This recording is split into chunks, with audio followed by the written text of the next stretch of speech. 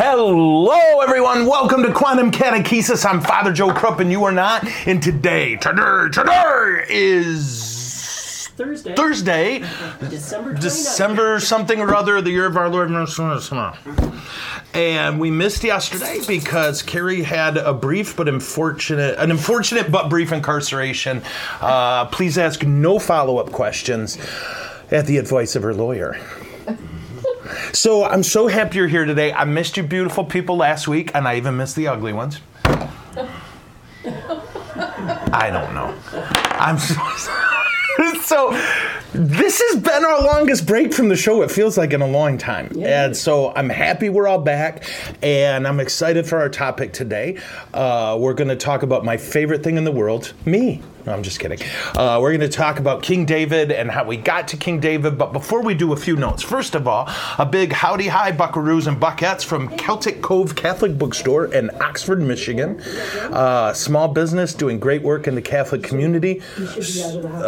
So if you're ever in that area of Oxford, stop by, spend huge money, and tell them Joe sent you. It'll guarantee you a discount of %. Also, a big shout out, hey, to Michigan Catholic. I'm going to mess this up. Isn't that funny? Now I get Celtic Cove Catholic. Michigan Church Supply, who got us our amazing Solanus Casey statue.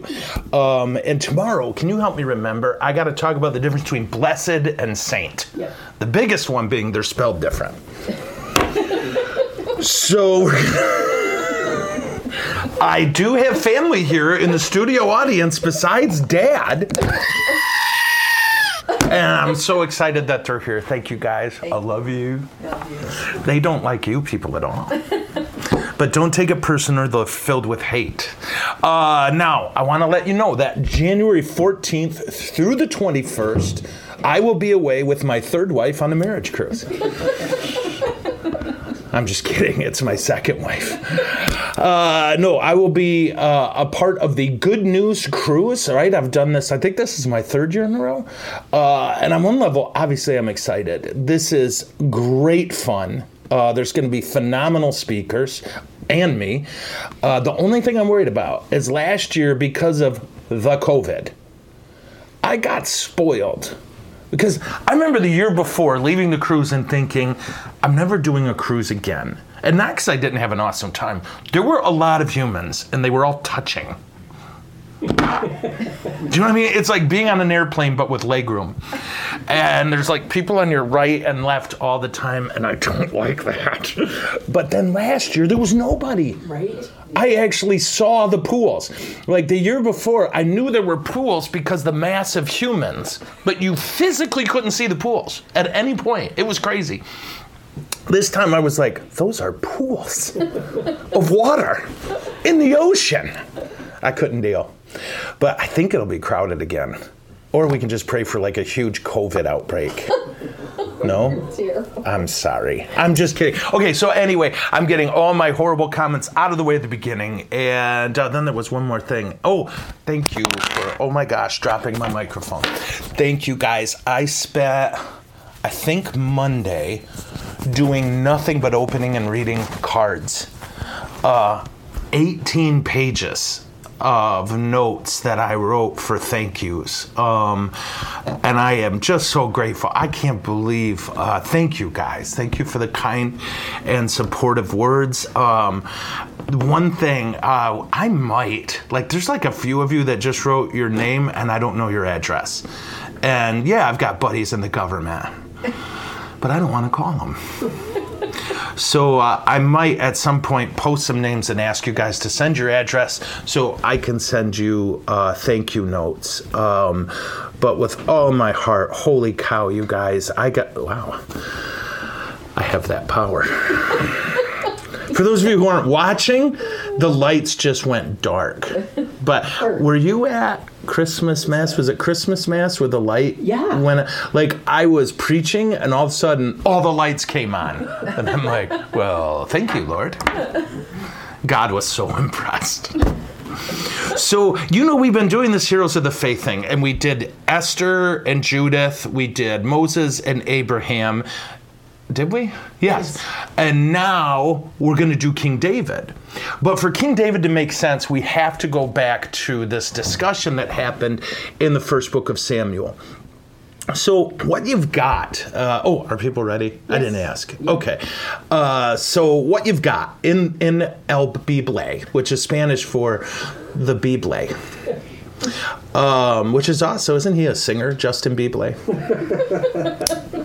You have the Israelites, right, which is at this point it's the 12 tribes of Israel spread out over a geographic region, and they are ruled by a system of judges, which is completely unique in the Middle East at that time, or the Mediterranean, however you want to say it. I can't find any other situation where this is how people were governed. And you may remember when we did the whole thing on why there are no women Catholic priests, part of what we talked about was looking at what's completely unique to Judaism at the time. And one of them was Jews did not have female priests. Everybody else did. Literally every religion in the known world had female priests. Judaism didn't. At the same time, Jews had women who were prophets, who were judges, where most other nations didn't have those things, and certainly not women with the power of judges, but Jews had those. So one of the other things is this phenomena of judges. How were they ruled? Pretty simply, based on your geographical region, if there was a dispute, you and the aggrieved party went to the judge, and you made your case, the judge listened and made a judgment, and that was it. Right? This system of judges sustained Israel from the time they entered the Holy Land all the way until the section we're about to come to. And it worked pretty good. Who are some of the judges? People you may know. There was Samson. There was Deborah. There was Eli and Samuel. There was Bob and Willie and Sue. Okay, I made the last three out. But there were lots of these. These were judges, and the system worked. And if people needed to unite, well, then the judges would come together and say, my tribe's in, my tribe's in, my tribe's in. That's how they did it.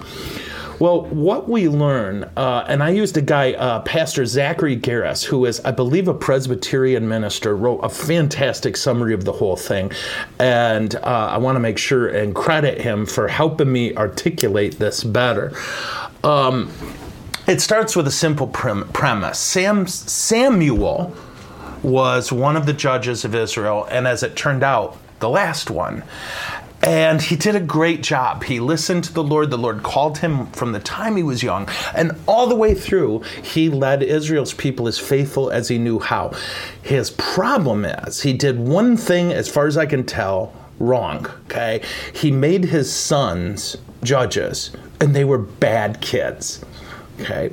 His sons, quote, did not walk in God's ways, but turned aside after gain. They took bribes. They perverted justice. That's 1 Samuel 8, verse 3.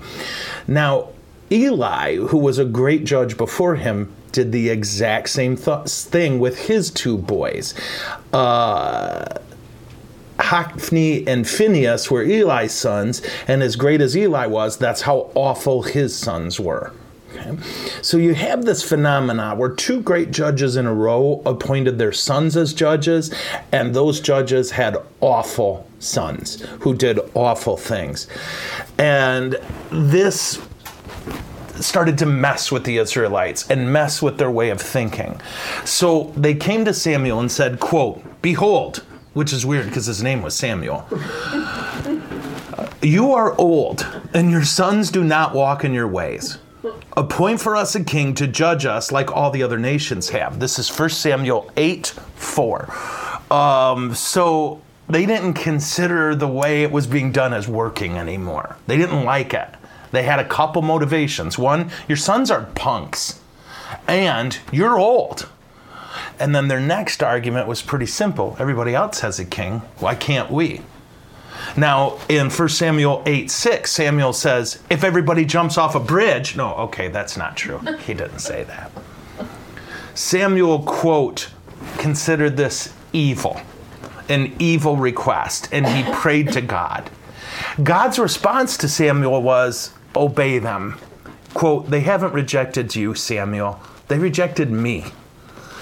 So what God's making clear, he who knows the hearts, is, Samuel, you didn't do anything wrong. I mean, sure, he did things wrong. This isn't happening because of you. It's happening because of them. You remember when we talked about that whole principle of the Jews coming out of slavery and how for that 40 years in the Exodus, it was hell on earth because they were awful. The Bible made clear slavery broke them and they just weren't right. It's that, and then what happened to them? They produced the greatest generation of Jews probably that ever lived. Right? Bad times make good people. Good times make strong people. Strong people make easy times. Easy times make bad people. That's the cycle, over and over and over. And we're in a time where everything's going pretty well. So what is the first thing? How can we get more comfortable? Well, we want to be like everybody else. We want kings. Quote, this is what the Lord says to Samuel. According to all the deeds they've done from the day I brought them up from Egypt, even to this day, they forsake me and they serve other gods. Now they're doing it to you. Right? God just makes it clear, bro, this is new to you, not to me. Okay. So in the end, God convinces Samuel, let him have a king, but try to convince them they don't want one. So what God does is has Samuel warn them about how it's going to work. Here it is. The word take appears 4 times. Here's what he says. A king will take your sons and daughters. The king will take your produce, your servants, and your flock. The king will be a tyrant. He will require a tithe from you of your goods, setting himself up equal to God, who should get that tithe. Instead of serving God, Israel will become slaves to their new king. The people will cry out to God, but he'll remind them, nope, you wanted this. This is what you wanted. So that's Samuel's pitch, right? Hey guys, I talked to the Lord. He says, if you want a king, you can have one. But here's the thing. They're going to be tyrants. Power unchecked is always corrosive. Yeah? And to that end, he lists, they're going to take all these things from you, including the tithe, right? What is the tithe? It's the biblical idea that 10% of what you own belongs to the Lord. You should give that to the Lord, right? Either through the poor or charity or whatever. And he's saying the king's going to ask for 10% too, right? And you're not going to give 20%. You're going to stop giving me 10%. Right? It's pretty funny. God's balancing his checkbook. The people didn't listen. Huge surprise. And they insisted on a king. Quote, they refused to obey the voice of Samuel. They said, quote, no, there will be a king over us, that we may be like the other nations. This way, our king may judge us and go out before us and fight all of our battles.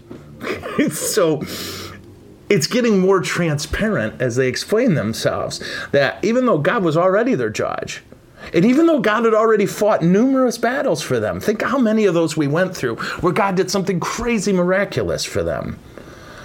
Even though a king would oppress them, they want it. We go back to that whole thing in Exodus. Remember this? Where God's point was simple. Slavery is easy. Right? Slavery is always easier than using your freedom well. That's why the people kept saying in the desert, let's go back to Egypt. It's better to be slaves. Right? Now, yeah, I'm going to leave that alone. So what ended up happening? God told Samuel, look, it's what they want. Give them a king. So Samuel went around, long story short, and anointed a guy named Saul as king.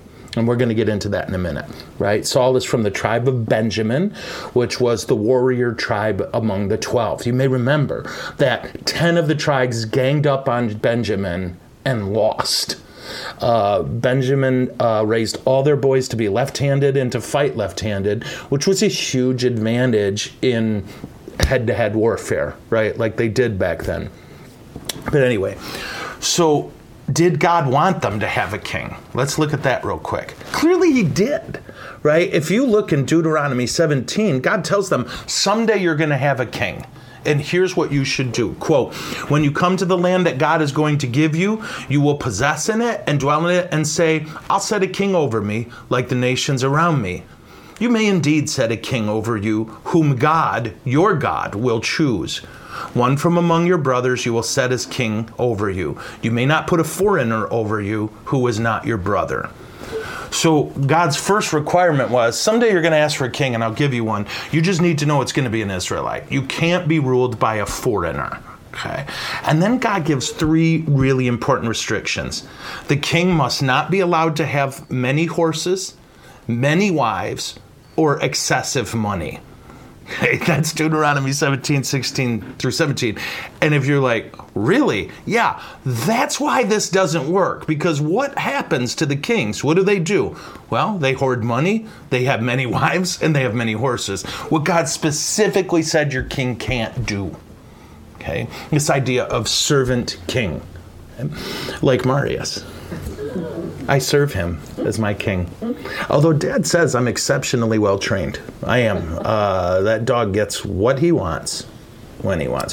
Did I tell them about him stealing a box of chocolates? Did that happen while we were here? Yeah. So you remember how he stole a box of donuts and ate them? Yes. The next week, he went up, I don't even know how, he's old, and somehow he got on the kitchen table and ate an entire box of chocolates. And the vet's first words when she heard were, quote, that dog. True story. Yeah. So God's thing is this. If you, eventually I'm going to give you a king, it'll be an Israelite, and they're not going to hoard horses or wives or gold or silver. And we find out, of course, right from the beginning, the kings hoard gold, silver, horses, and wives. Yeah. 2 women asked me to marry them, and I said yes to both. Don't you think that was bigamy?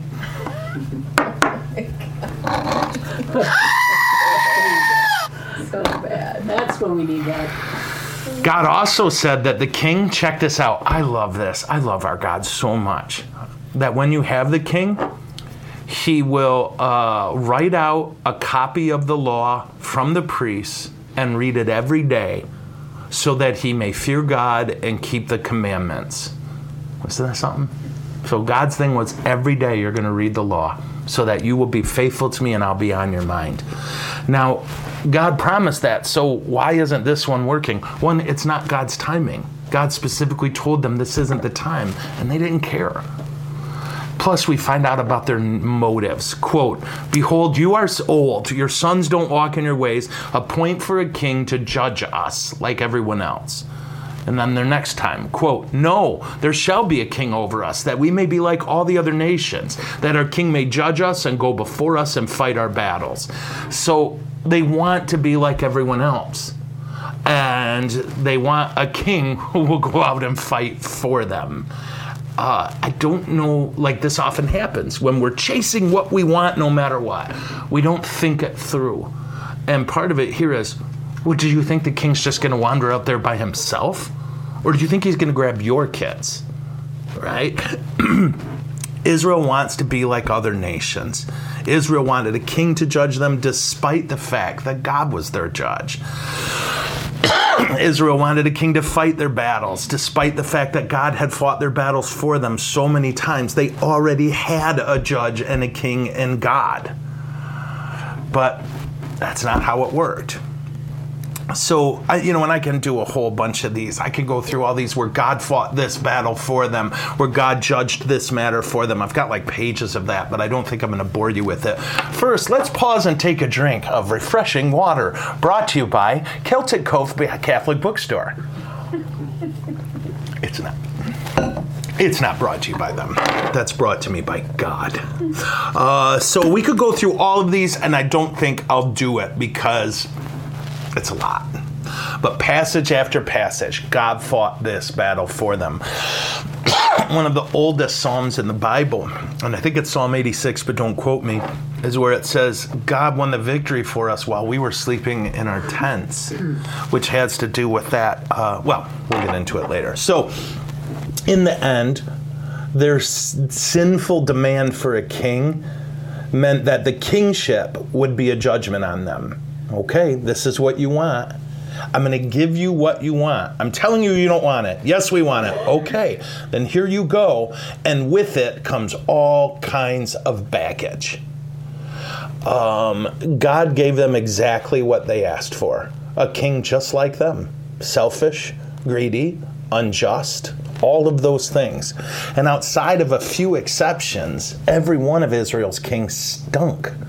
They were bad at being kings. They were oppressive. They led Israel away from the Lord. And even the ideal king, right, the best king they had, King David, did some messed up stuff.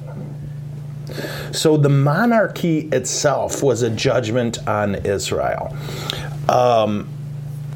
If you think about it, like this might help. If you look at Hebrews 11, chapter 1, here's what it says. Faith is the realization of what is hoped for and the evidence of things unseen. And what Paul is telling us, or whoever wrote Hebrews, because we don't know.